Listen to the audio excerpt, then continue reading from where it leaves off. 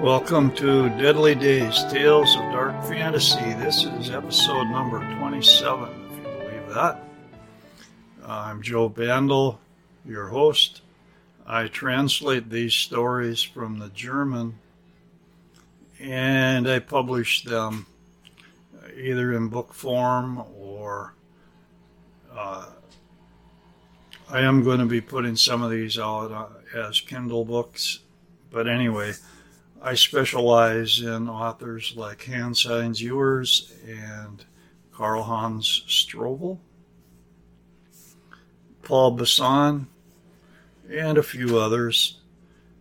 So I draw some of these short stories from those authors, or also from Der Orchideengarten, which is the world's first illustrated fantasy magazine that came out in 1919 and went for 3 years, and also from the magazine Cocaine, which only had 4 issues, which I translated for Sidereal Press as a limited edition.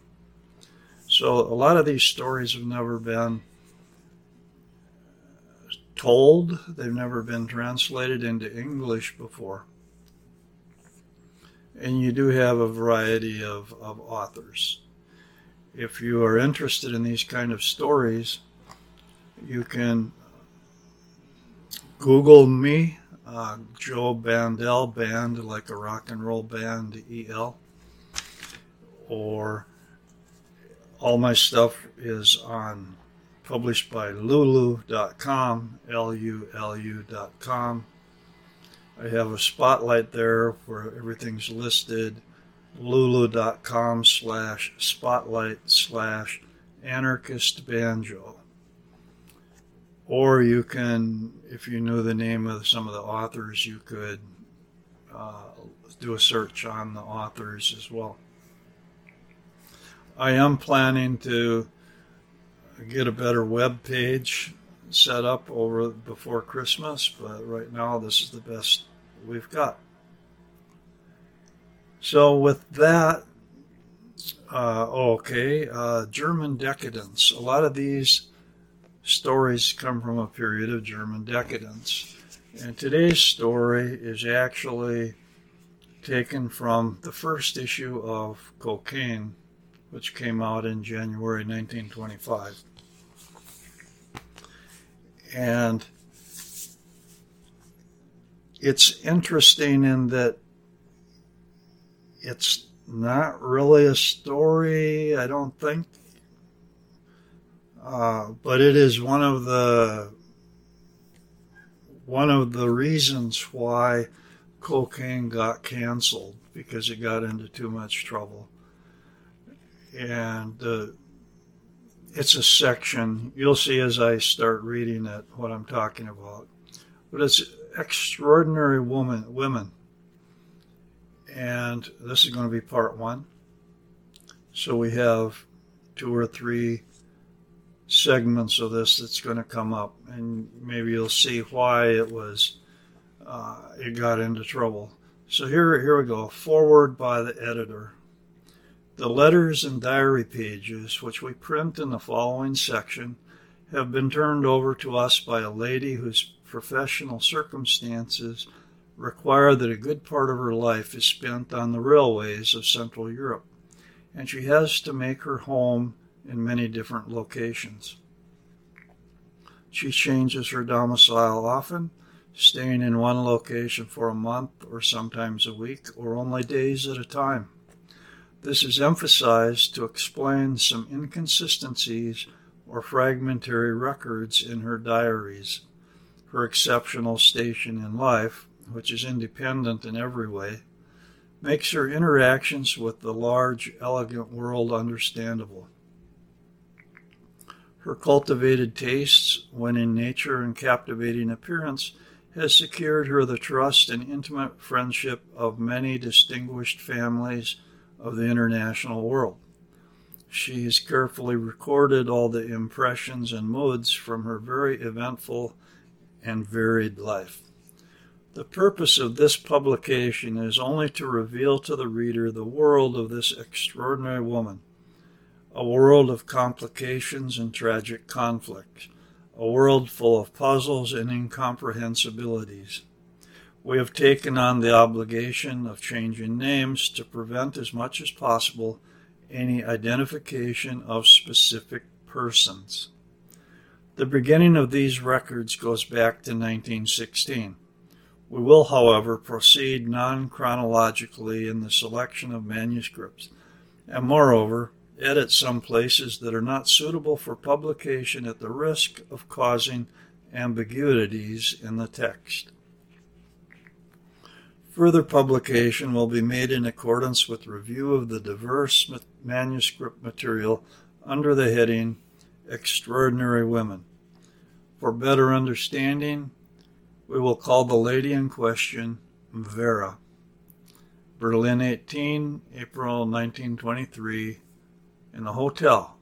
So this is the beginning of the diary entries. I have told the maid not to let anyone in. Now I can be certain of remaining undisturbed as I prepare for the trip. This time in Berlin was not very pleasant.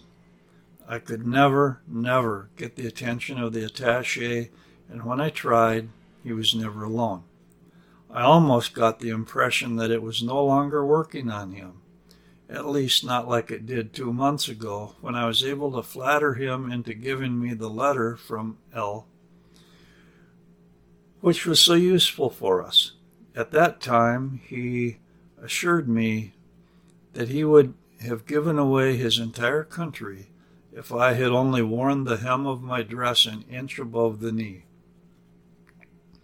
I have become used to this and similar requests for years, and I hardly notice it anymore.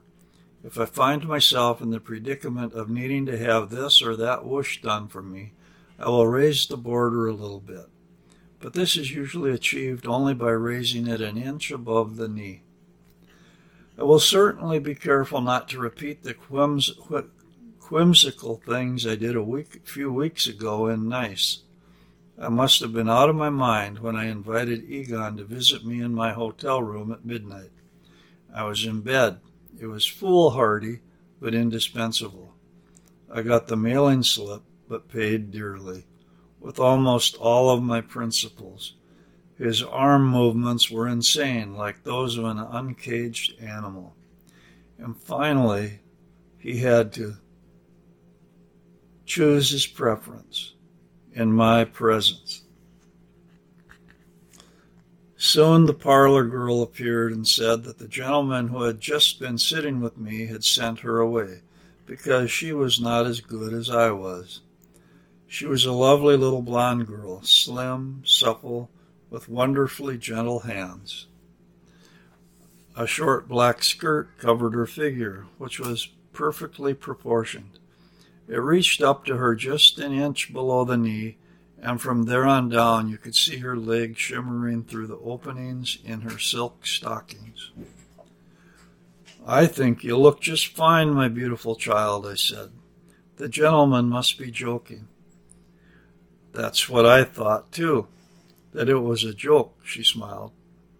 "But let me invite you instead, under the pretense of being indisposed, and we will just play, entertain each other. Are you up for it, and do you enjoy it?" I instinctively learned very quickly things that I did not know before in terms of skill. Soon, after a very short time, I was also enjoying it. She instructed me. A little later, her gaze slid over my body. "You are completely a mess, madam. May I straighten out your clothes?" And she touched me with her wonderfully gentle fingers. It was beautiful and nice, but nasty, very nasty here in Berlin. I have achieved nothing, and tomorrow I must go to Vienna. Should I ask the attaché to come to me tonight? No, I am afraid to experience a complete defeat. Yesterday evening, when I pretended to encounter him by accident in the company of 2 Browns, I went more than an inch above my knee. It did not work. A suspicion occurs to me that young Brown, oh, that is painful. So that is what it was. Now I understand why he does not look at me, this old sheep. Now I can peacefully pull up my tent and travel to Vienna. I cannot do anything here. My God. But how will I get the sketches of Troy? Well, maybe when I return, I will probably have to enlist young Brown. Then I will get the sketches. Berlin 1, May 1923. My sweet Vera, now you have been gone for 6 days, and God knows how long your business will keep you in Vienna. But I would be reassured if I had the certainty that you will not go astray. Richard will certainly want to hang on to you there, but that does not scare me. I know you are protected from him.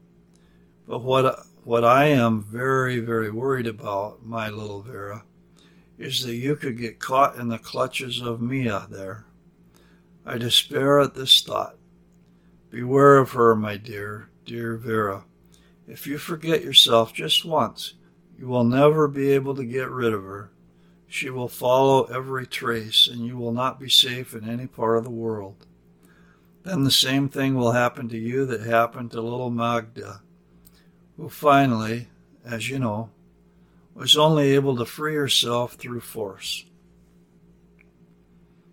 I was just thinking how fun it was yesterday evening as I waited for Magda under the linden, where I encountered Otto. Yes, he is sinfully stupid, a nice guy, but criminally dumb. He would not leave, told me all kinds of idiocies, and went so far in his tastelessness as to invite me to his studio. I was sick. Now live well, my little Vera. Think of our last get-together. Especially think of me. You already know why. I kiss you. Your Irene. Write a lot and often. Vienna, 6 May 1923, at the hotel. Meanwhile, in Munich, I had some things to do at Wilshoff's, and am happy to say that everything was completed. The old man grumbled and only with difficulty decided to give me a copy, after I sat across from him and my dress shifted a good 5 centimeters higher than I intended. After that, everything happened without any particular difficulty, except for the obnoxiousness of the young Wilshoff. However, I got him into a skewed situation after I invited his lovely sister to join our conversation. She had been listening behind a niche. I delighted in the embarrassment of the girl. It was too bad that she ran away after it got too colorful. An hour later, I met with her alone in her room.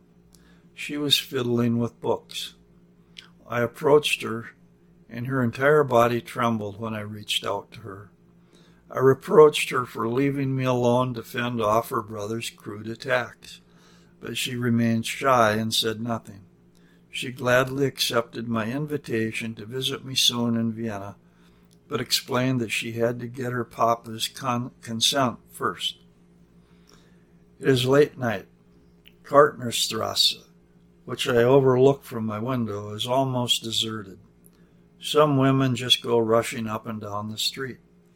Maybe I should... No, I will have a bath drawn for me.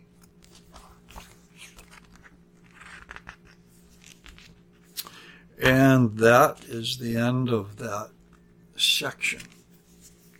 As you can see, this is diary entries, letters, supposedly.